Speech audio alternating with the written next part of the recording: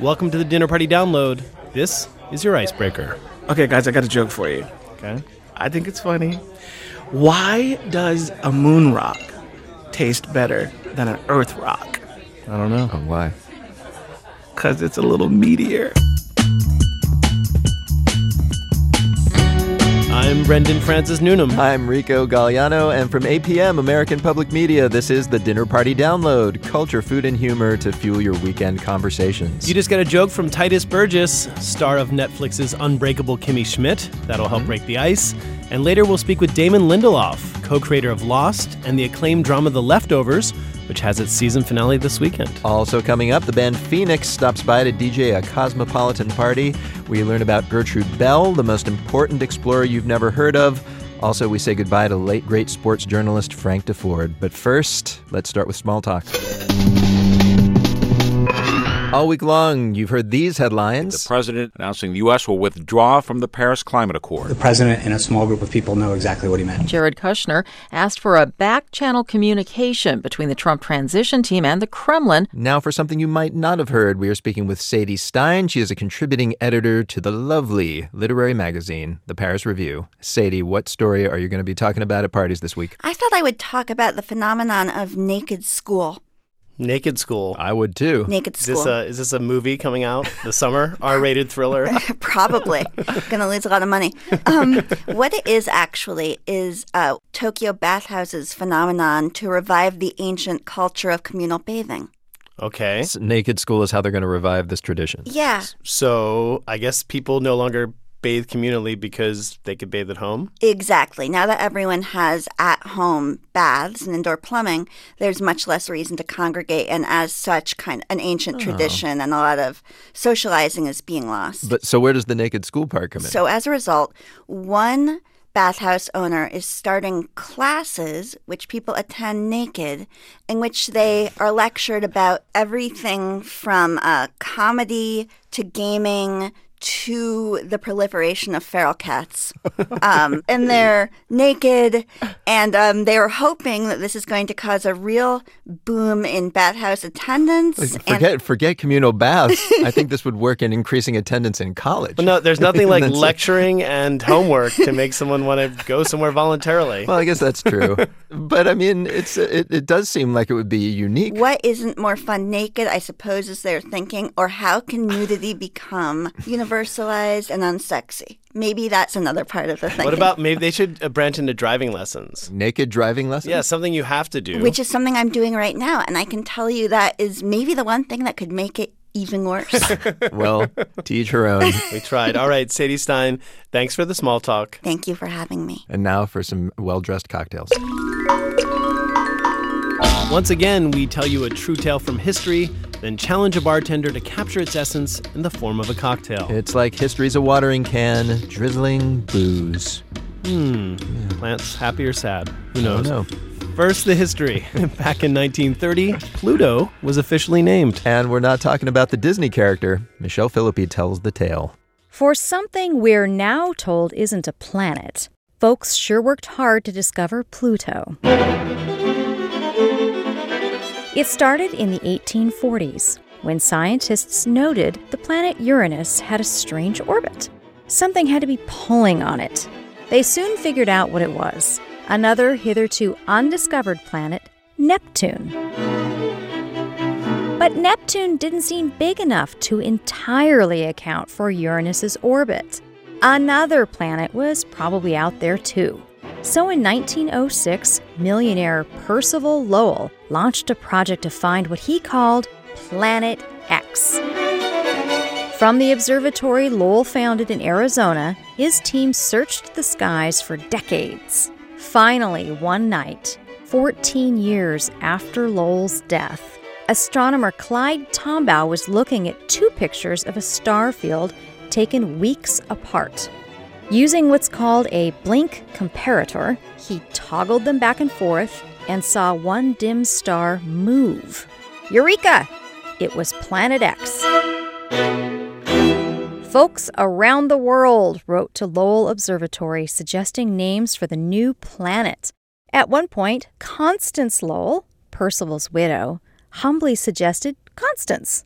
But an 11-year-old British schoolgirl finally came up with the winning name, Pluto, the ancient god of the cold and distant underworld. And it didn't hurt that the first two letters were Percival Lowell's initials. The girl got a measly 5 pounds sterling for her contribution, but in retrospect, that was probably fair. Today, most scientists agree Neptune is the sole cause of Uranus's orbit, and Pluto is just one of many dwarf planets in the solar system. So that was the history lesson. Now for a drink to pair along with it, we are joined by Nick Williams. He is the head bartender at Tinderbox Annex in Flagstaff, Arizona, under the shadow of the Lowell Observatory. Is that right, Nick? That's correct. It's about, I'd say, 3 miles at the most from the observatory. You ever get concerned that they are staring at you and what's going on in your bar? Occasionally we wonder, get that feeling on the back of your neck. So tell me what's in your drink. I wanted to do a martini, so I decided to go with the nice Juniper-Rich Smalls American Dry Gin. Okay. And it works well because there's juniper berries that grow naturally all over the Southwest. Oh, cool. I didn't know that. Yeah, absolutely. And I went with, to pair with it, the Ransom Dry Vermouth. And you're in a dry climate there. So Absolutely, so it all works. So after researching the Roman god Pluto, I came upon the story that he had tricked the goddess of vegetation, Persephone, into eating his cursed pomegranate, which therefore bound her to the underworld with him for a third of the year. Man. Every year. So you're going to muddle together about 10 plump pomegranate seeds as well as rosemary to bring it all together and bring the earthy richness of the dry vermouth and the gin as well. Do your friends call you Nickopedia? No, I haven't gotten that one yet. It's pretty. You're pretty knowledgeable. So then after that, you're going to need to shake it really well, about 45 seconds. I usually tell people about until your hand starts sticking to the metal. All right. And then so we're going to strain it into the martini glass. Okay. And so it all comes together, and a lemon twist as well. I wrap the lemon twist around the rosemary as a garnish. Okay. And so it just all comes together perfectly to make this cocktail that I could definitely see Clyde Tombaugh, the guy who actually did discover Pluto in 1930, and good old Percy Lowell having together, celebrating their accomplishments, So I have a question. You've been in Flagstaff for a little bit. Have people accepted the fact that Pluto is no longer a planet? I think it's sort of an unspoken thing around here, like we still like to think of it as a planet. It may be a dwarf, but it's still a planet. Cosmic drink from Nick Williams of Tinderbox Kitchen Annex in Flagstaff, Arizona. And folks, we played you that spacey tale to get you in the mood for an hour-long special that we're rolling out the weekend of June 23rd. It's called Look Up and Listen, and it's designed to be listened to outside under the stars. That's right. You'll hear Rico and I get exiled into the wilderness where guests like astrophysicist Neil deGrasse Tyson have to guide us home. Spoiler alert, we survived. Yeah, but it's still fun to listen to. For more information, head to dinnerpartydownload.org/live.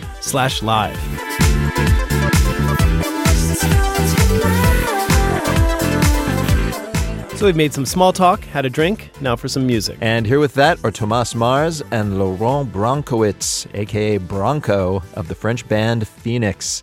Their blend of rock, disco, and abstract lyrics has made their music the soundtrack for dance parties from Tokyo to their hometown of Paris.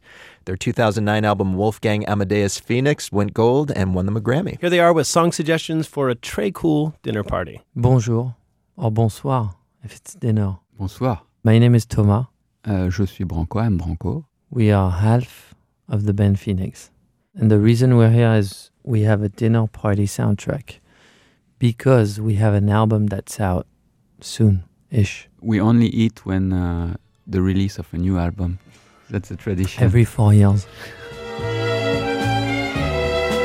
So I guess we'll start off with a classic Italian track. Ornella Vanoni, L'appuntamento. Ho sbagliato tante volte ormai che lo so già.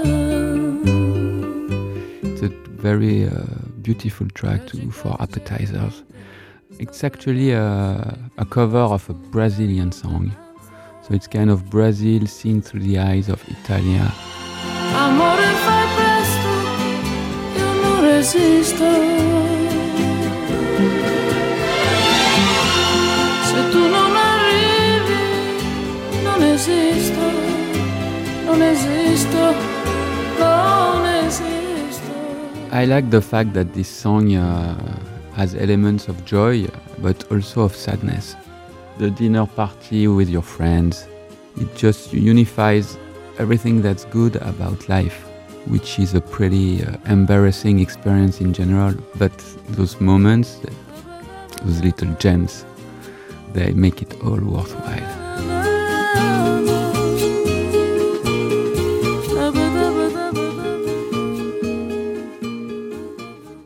Is chicoria more main course or dessert? Chicoria is sushi.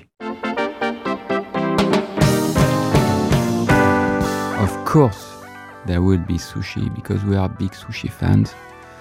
And to me, the best sushi music is this Chicoria album. And this song in particular, which is a 3-part song, El Bozo. Maybe Branco would disagree, but I think that for your main course, music shouldn't be too distracting.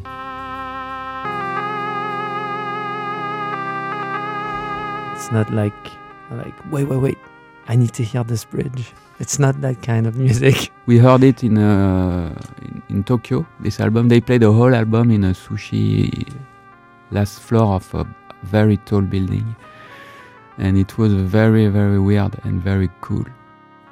It's an album about Spain, done by this crazy jazz funk guy. And when you listen to it, you can hear, the genesis of all the music of the video games, the Nintendo video games.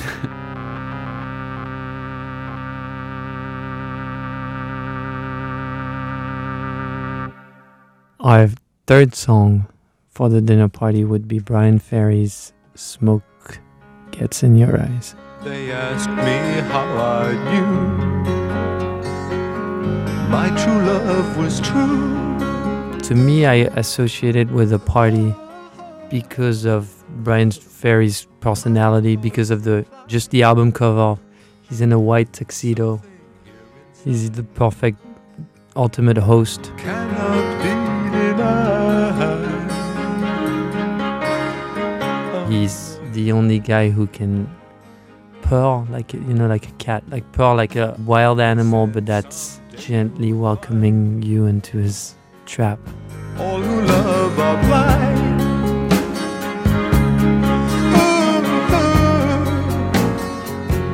When your heart's on fire, you must be alive. Smoke gets in your eye. I had no respect for, covers or even, singers that weren't songwriters. I learned that very, very late in my life. There is genius in interpretation.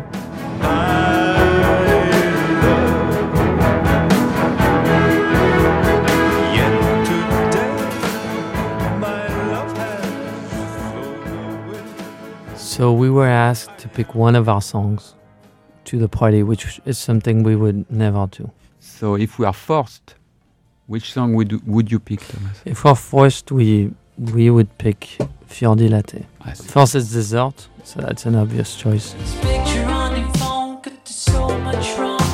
We'll take it, don't worry, and I know it already. Sleeping all alone, I've been craving too long. Keep it quiet, go steady, let's rip it all like confetti. It's more pure, it's more naive. It's almost like the bass, and when you're tired of everything else that's added, just go to the most pure, the most simple emotion.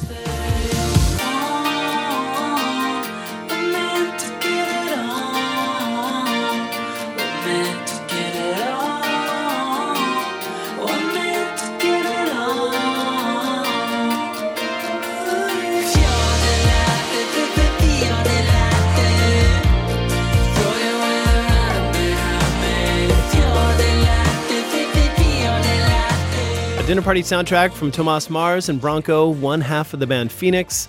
Their new album is called Ti Amo, and it comes out this week. Not sure I'd put sushi and fiori di latte on the same menu, but I guess they're French. So yeah, they must know what they're doing. Of course. People coming up, Damon Lindelof, co-creator of HBO's The Leftovers, makes a prediction. By the end of this interview, we're getting someone in the hot tub. We'll see if he's right when the Dinner Party Download continues.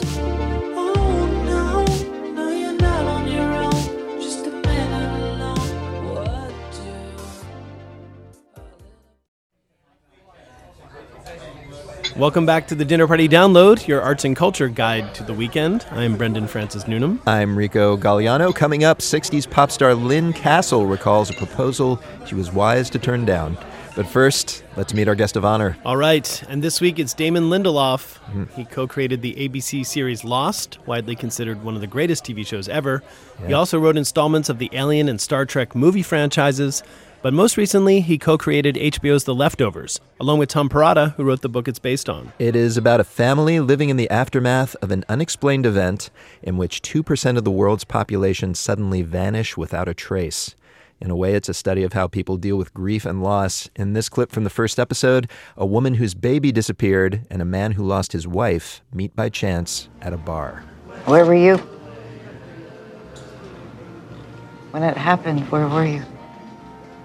I was in my house, cleaning out a gutter. Oh. Where were you?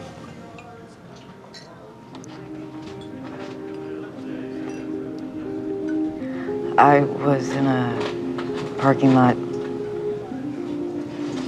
at the laundromat.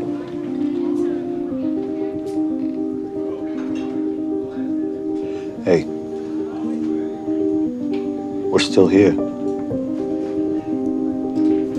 We sure are. Since it debuted in 2014, critics have called The Leftovers one of the best shows on TV. The series finale airs this weekend. Before Damon and I talked about the show, though, I reminded him we have a past. It is wonderful to be here. So normally we ask all our guests a standard question, which is tell us something we don't know. But I'm just going to say right at the top here, probably many people don't know that you and I were both on the writing staff together for the MTV show Undressed. Yes. Back in like 2000 or something. It just hit me, yes. That was in like 98, man. Was like it 98 or 99? I don't maybe. want to think that far back. And we had to write 36 episodes in a day. 6 weeks. And every 3 scenes we had to figure out a way to get people into a hot tub. That's right. And which is the same on The Leftovers, by the way. Oddly enough. That's not true. Yeah, for those who don't know, this is a God. show. It was basically a late night MTV soap opera for teens with a lot of sex in it. It's 20 years ago. That was about 20 years ago. Oh my God. By the way, the thing I most remember from that show is Steve DeKnight, who was our head writer. That's right. We'd say, I don't know what should happen next in this scene. And he wouldn't even read it. He would just say, pop the top. Yep. Get someone's top off. Absolutely. Male, female, didn't matter.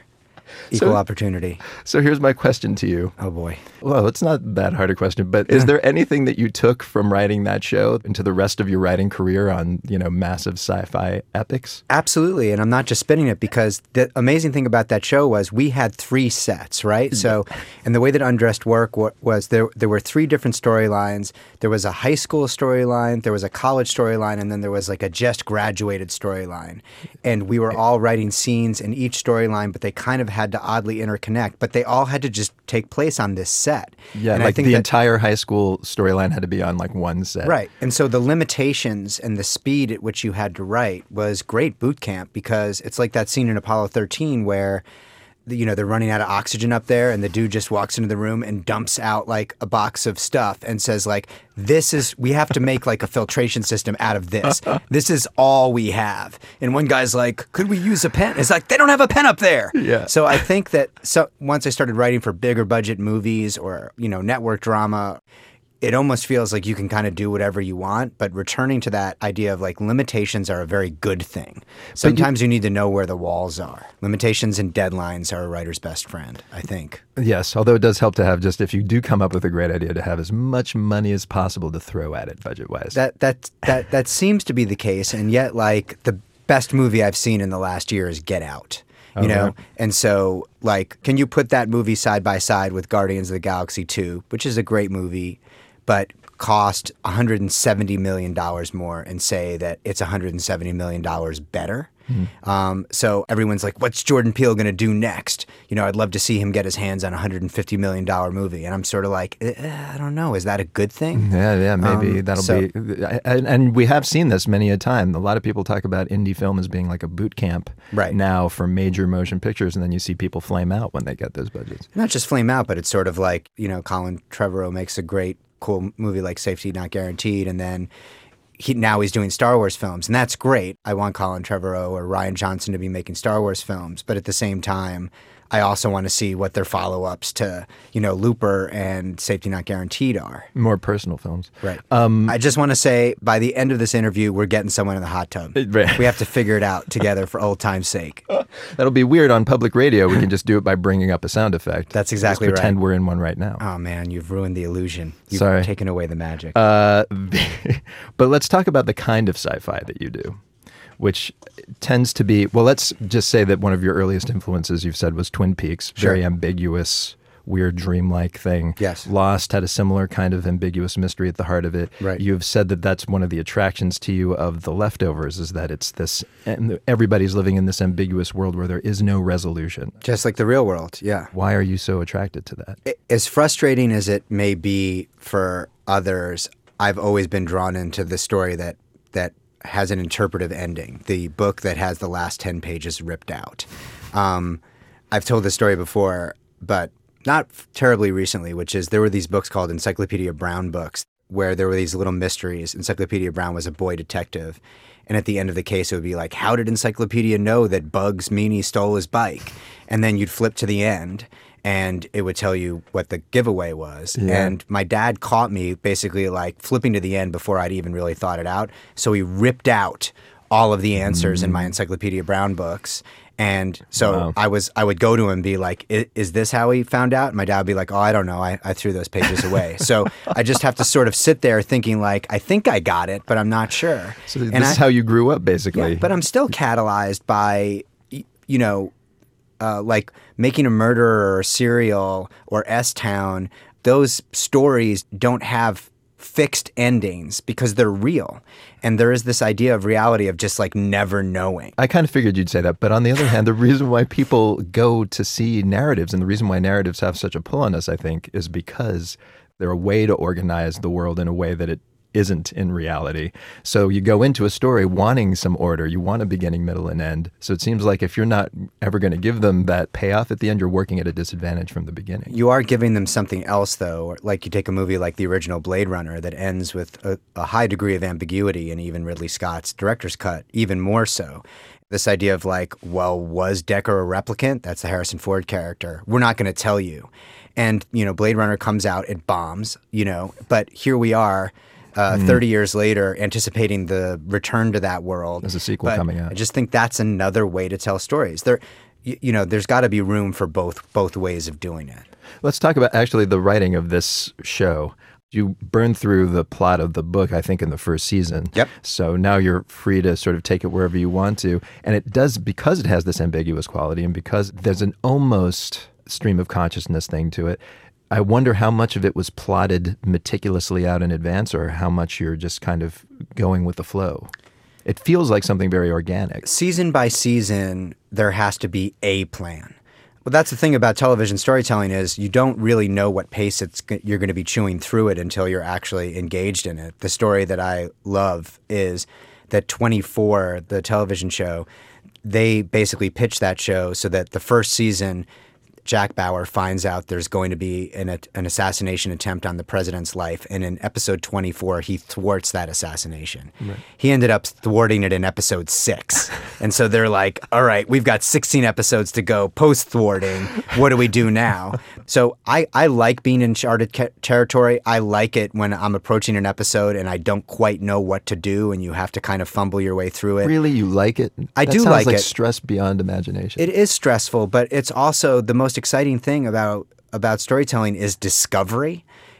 When I watch an episode of Mr. Robot or Fargo or Legion or Transparent, I'm like, what's the next episode gonna be?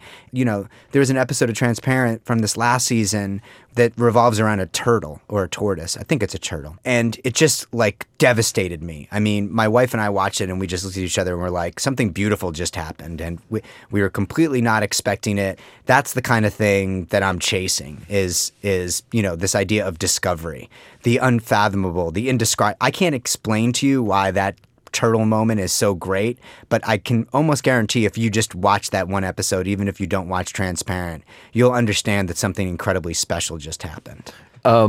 We already got an answer to our first standard question, which is tell us something we don't know. Our second question is, if we were to meet you at a dinner party, what question should we not ask you? Oh my God. Were you making it up as you went along? Which you've already asked me here. Because, Sorry. No, because you shouldn't ask it to me, not because I don't want to answer it, but you're going to get my speech, and you're going to hate me even more than you already do probably before you ask the question. Why is that? Your speech was great. No.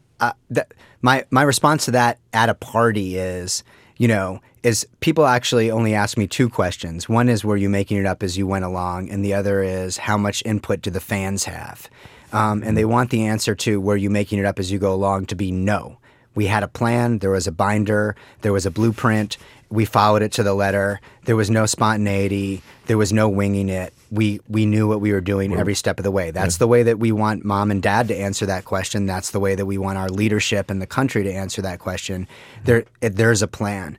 Question number two, how much impact do the fans have? They want the answer to that question to be like, a lot. We listen to everything you say. If you don't like something or a character, we'll kill them off. If something's too confusing to you, if the pace, we will adjust based on your input. Nobody wants to hear, I don't care what you think. The fans have no impact on the storytelling whatsoever.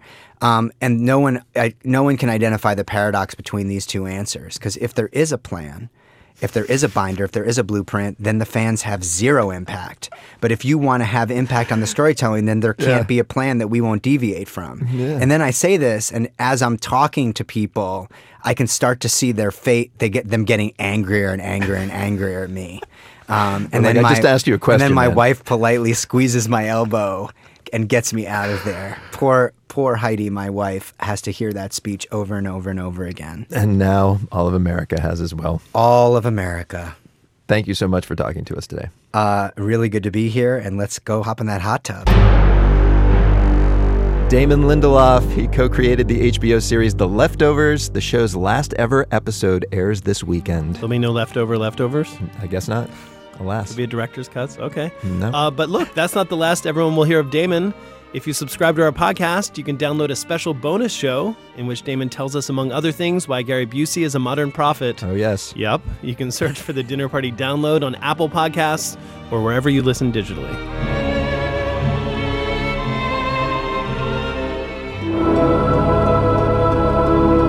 And now, time to eavesdrop.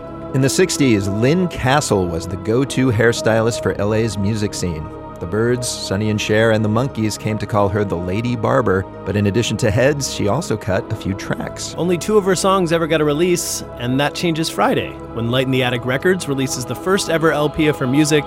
Lynn's also starting to share some stories from her life. Today we overhear her recall 2 of her early loves. My name is Lynn Castle.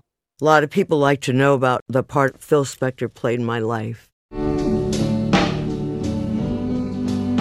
I met him when we were both really young, before he actually became so well known with To Know Him Is to Love Him, Phil Spector's first hit record. Know him is to love him. I wasn't in the same high school. He went to Fairfax. I went to 3 high schools in the Valley and still didn't graduate. So it was some mutual friend. Somebody said, we should meet each other. He was funny. He didn't have a good backstory. I didn't have a good backstory. And we were able to empathize in a certain way. And he really made me feel loved. I was lost. And he was the sweetest. We'd ride around his beautiful blue 50s Corvette. One of the places that we liked to go on Wilshire Boulevard, it was a drive-in, and the girls were all on roller skates. You know, rock and roll going on, and little chicks roller skating all over the place, and the trays were copper. There was no such thing as a teenager not drinking a malt. I used to drink glasses of whipped cream. It was good, just being teenagers in love. But I was a romantic. I wanted Snow White and the Prince, man. So when I first saw Elvis Presley on the Ed Sullivan Show, that was it. Like to hear you sighing, even though I know you like to love you too much. Oh, I just thought Elvis was so friggin' sexy. I was just a teenager like a billion others that felt the same way. But then it just so happened that I knew somebody in high school that knew Elvis. So Phil's sitting in the back of a car, and he was saying something about, you know, we should get married. Will you marry me? We were really in love, you know. We really, really were. I just told him I couldn't marry him until I met Elvis. I'm sure he probably couldn't believe his ears. What? Are you kidding? You don't want to hurt anybody's feelings, but you're in love with Elvis Presley. I told him my truth. So that was that. There was an in-love lady barber who wanted what she could not have. She climbed up the mountains too high. She fell over and over again. Lynn Castle, you're listening to her song The Lady Barber from her album Rose-Colored Corner. It's out next Friday. All right, coming up, we learn about another under-recognized woman from history. This one drew the map of the modern Middle East alongside Winston Churchill. Plus, we revisit some sage advice from the late great sports journalist Frank DeFord. When the Dinner Party Download continues. She wanted to lie in straw meadows, to feel capital love everywhere.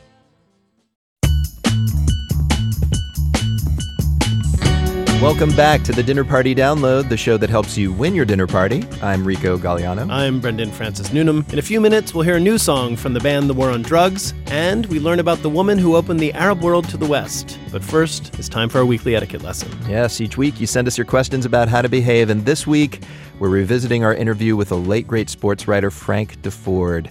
Frank contributed to Sports Illustrated magazine for over half a century, and he sadly passed away this week. When we spoke in 2012, he just released a memoir, and around that time, he'd also done his 1,500th commentary for NPR's Morning Edition. Amazing. Many listeners know him for his pointed personal take on sports. Here's how Rico introduced him. And Frank, welcome. Nice to be with you. Thank you. You started as a sports writer with Sports Illustrated back in 1962. A lot has changed in sports journalism since then. What change has most excited you? Well, the fact that everything is on television now. Good. The fact that all games, well, yeah. I mean, it makes it so much easier to get a handle on things. On the other hand, there are no secrets anymore. You can't discover anyone. Sports Illustrated, for example, has a kid on the cover who's 17 years old. Yeah. That didn't happen back then. You wouldn't know, nobody knew who these high school players are. Now they're practically out of diapers. Well, LeBron James' ascent was monitored from high school. Yeah, junior high school so there's no backwoods in sports anymore. I had some great backwoods stories. When you look back, who's the discovery that you're kind of most proud of? Well, I discovered Bobby Orr, the great hockey player. Yeah. Not because I was smart or anything, but because I was covering basketball at the time. And the Bruins, the Boston hockey team, was the worst team, but the Boston Celtics writers would talk about this kid in Canada who was owned by the Bruins. In Canada, you could sort of own hockey players, practically take them away from their mother's breast when they were being weaned and put skates on them. And so I would hear about Bobby Orr when he was 14, 15, 16 years old. And when he was really ready to play at 18, I told Sports Illustrated that I knew who the next great hockey player was. And they believed you. And they believed me. And I was right. You were right. I was right. You were right. You know, that's backwoods stuff, man. You can't do backwoods stuff. They would have... Every hockey person in the world would have known about Bobby Orr today if he came along when he was 12 years old. Yeah, right. He would have been on the front cover at age 12 or something. He would have been on the cover of Sports Illustrated already. Somebody like me, a basketball writer, couldn't have discovered it. Well, maybe this etiquette segment is perfect for you because you can help our guests discover answers to their sports quiz. right. Like that pivot? Nice segue. It was okay. So we're going to ask some questions. All right. All right. This one comes from Chris in Chapel Hill, North Carolina. Yes. There we go. Great sports town. And the question is, I think it's a great example of sportsmanship when soccer players from opposing teams trade jerseys at the end of a match. We Americans see this most often during the World Cup. Why don't other sports do that? Well, Chris, there is one other sport that's always done it in America, and that's crew races. Really? Rowing? I think the crew guys do it after almost every race. You can't take your shirts off after every game. Why not? You'd run out of shirts. Yeah, that's right. Well, that's and true. also, costs money. Can you imagine a football player trying to trade his shirt, getting it over the shoulder pads and all that sort of thing? So That would be awkward, That yeah. limits the number of sports Yeah. that you can do this sort of thing. And then I don't like the idea of copycat. If you were a basketball player, for example, to take your shirt off, and everybody say, what does he think he is, a soccer player? That's right. And if some baseball players took their shirts off, people would leave. The fans would run. I don't want to see that. Let the soccer players and the crew racers take their shirts off as they've done for a century, but for goodness sake, let's not have copycatism in sports. There you go, Chris. It's a matter of tradition. All right, here's something from Robert in Chicago, Illinois. Talk about your great sports towns. Why is it, despite the Cubs, why is it still tacitly accepted by baseball announcers, coaches, players, etc., for pitchers to bean opposing players and settle a score? It seems vindictive, and many players get injured this way. I feel like that part of baseball tradition should be left in the past. Very public radio question. Yeah, Robert, for goodness sakes, don't be such a sissy. Really? Now, first of all, they don't bean. Bean means hitting a guy in the head. Now, that's serious. Nobody beans anybody. As a matter of fact, if you want to bean someone, you know where you throw the ball? Where? You throw it behind his head because nobody ducks forward. If you see a ball coming near your head, you duck back. So if you really want to kill somebody in baseball, you throw the ball behind his head. I like how you turned this question into a tutorial. Yeah. You see, Robert? We've learned something today. Yeah. But what we're really talking about here is brush back. That's a great word, brush back pitches. To get hit on the bicep or the thigh, they can handle that. You get a little bruise. This is why they take growth hormones. We're not talking about concussions in football. We're talking about a little bruise. Rub it with a rock and get out there and play. Yeah, does that work? All right. Rubbing with a rock? Yeah, that's what they always say. Rub it with a rock. Get out there, baby. All right. I think, Robert, you have your answer. Yeah, there you go. All right. So we have a question from David in Fort Collins, Colorado. The question is, at what age should a grown man stop wearing their team's sports jersey in public? To me, it's always disconcerting to see a 40-plus-year-old guy at the grocery store wearing a Tebow 15 Denver Broncos jersey. Young grade schoolboys, no problem. So when is it not cool? I think David has a good point here. Really? I think the answer should be you can only wear a shirt someone your age. In other words, how old is Peyton Manning? 35, 36? Yeah. So it would be okay for a 35-year-old man to wear a Peyton Manning Interesting. shirt, but not a 38-year-old man. Then you've gone over it. Now, the only difference is baseball. Now, think about this. Mm-hmm.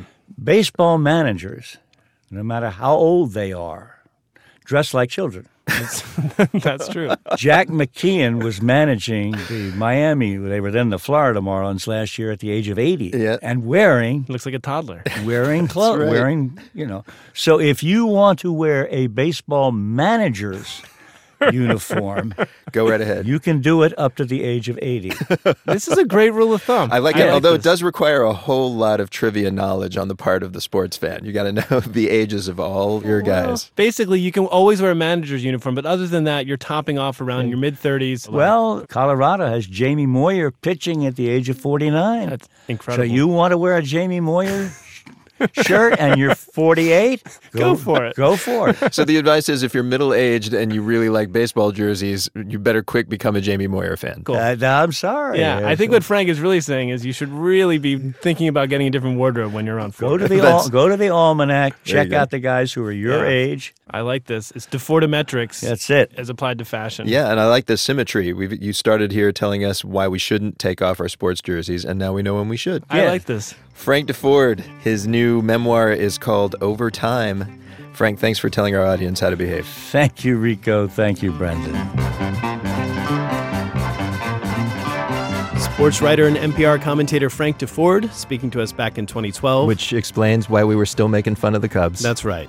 Frank passed away this week. His intelligence and humor will be sorely missed. Indeed. And folks, we're always here to answer your etiquette questions. Coming soon, chef and star food writer Samin Nosrat will be here to help. Send your questions to us via dinnerpartydownload.org.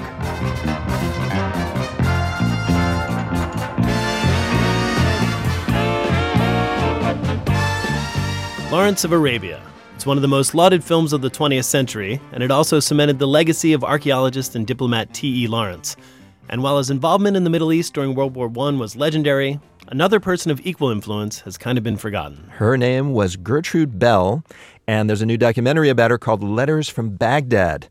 Bell's accomplishments easily equaled Lawrence's. She traveled throughout the Middle East. She became the first female officer in the British forces, and she even helped draw the borders for present-day Iraq. Earlier this week, I spoke with the film's directors, Ziva Olbaum and Sabina Kreinbuhl. I first asked Ziva why there wasn't a Gertrude of Arabia movie. Great question. Great question. T.E. Lawrence's name was sort of created by Lowell Thomas, an American journalist who followed him during World War I and actually made him famous by going around the country showing his films that he had documented over the time. And that's sort of how the whole name around T.E. Lawrence started. T.E. Lawrence, of course, is the basis of the movie Lawrence of Arabia. Exactly. Gertrude Bell was a contemporary of T.E. Lawrence, but as is often the case, he sort of took the primary place on the stage and she was forgotten. She called it the Orient, others called it Arabia. Where exactly did Gertrude go, and what captivated her about that region? The love for the East actually started in Persia. She was sent there as a young woman right after she finished with a first in history at Oxford by her parents, who had a lot of diplomatic connections. And so she went to visit them, and that basically lit the fire in her for the East, and then moved on to Jerusalem in 1900, and then started her first trip sort of through the Levantine area, Syria, Lebanon. And finally, her sort of culminating trip was to the desert city of Ha'il, which is in Saudi Arabia today. And that was a very groundbreaking trip for her. It took her 4 months, over 1,500 miles on camelback. And she was the first woman to do this trip solo. So during that journey, she took meticulous notes. She wrote a book. She kept detailed letters. And she started to gain knowledge about the tribes in those regions and their customs more than almost anyone else at the time had. And it seems like that knowledge is what led from her being just a curious traveler to ultimately, being one of the handful of people in the room with Churchill, advising him how to carve up the Middle East. That's right. So what were some of her strengths that made her a real trusted, important player in the Middle East? Well, she had a number of qualities that all came together to make that happen. The first was that she was very gifted in languages. She set a goal to learn Arabic. When she was traveling, she picked up all the dialects of all the tribes. And the second thing that really made her stand apart from other Victorian travelers of the time was that she was truly interested in the people that she met. She had an authentic respect for them.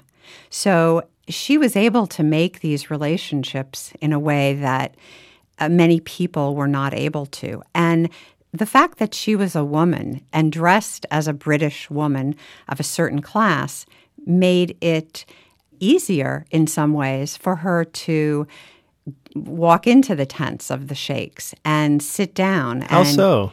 Well, because she was a bit of a curiosity because out of the desert rode this British woman with all of her china and dressed beautifully in the Western clothing of the day. And I think she took them a little off guard. She was in that way, as a woman, not a threat. A man would have potentially be really a threat and be much more questioned in terms of his intention, whereas for her, she came across as so sincere and straightforward and truly interested that she wasn't in any way felt as a danger. And yet, some of her peers in the British Foreign Service were a little bit threatened about working alongside such a knowledgeable woman. We have a really great quote from one of our academic advisors, who is Priya Satya at Stanford University. And she said that for many, many decades, going out into the desert was a test of masculinity for the Brits.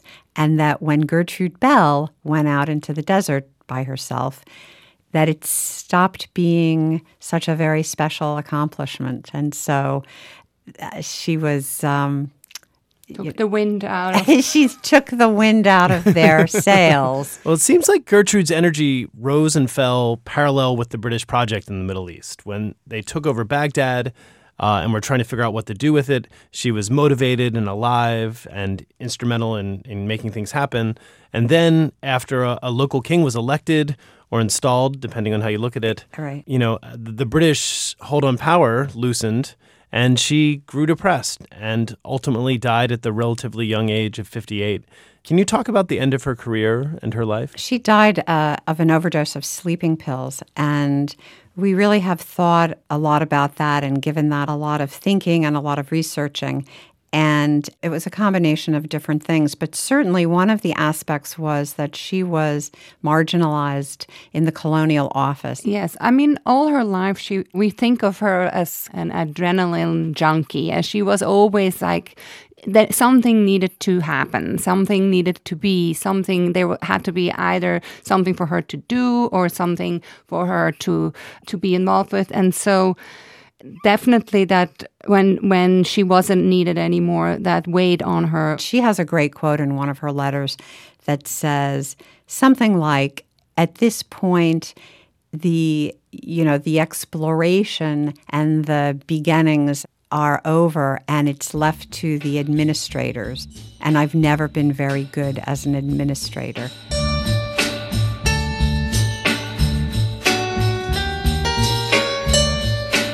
Sabina Kreinbull and Ziva Olbaum. Their documentary Letters from Baghdad hits theaters this weekend. All right, and folks, that concludes the Dinner Party Download for this week. But don't despair. Subscribe to our podcast via Apple Podcasts or wherever you listen digitally, and you will hear exclusive extended cuts of our conversations with guests, plus our off-the-cuff conversations about culture at large. Go sign up. Not yet. First, let me tell you, the Dinner Party Download would not exist without senior producer Jackson Musker, Indeed. associate producers James Kim and Krista Ripple, our associate digital producer Christina Lopez, and our intern Emerald Douglas.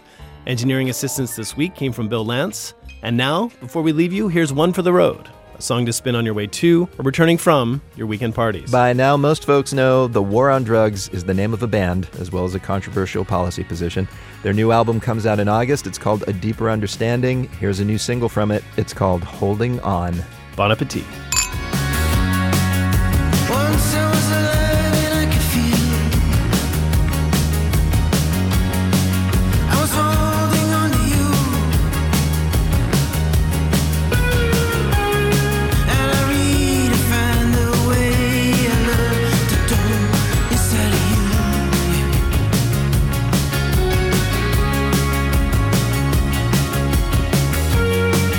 I went down a crooked highway.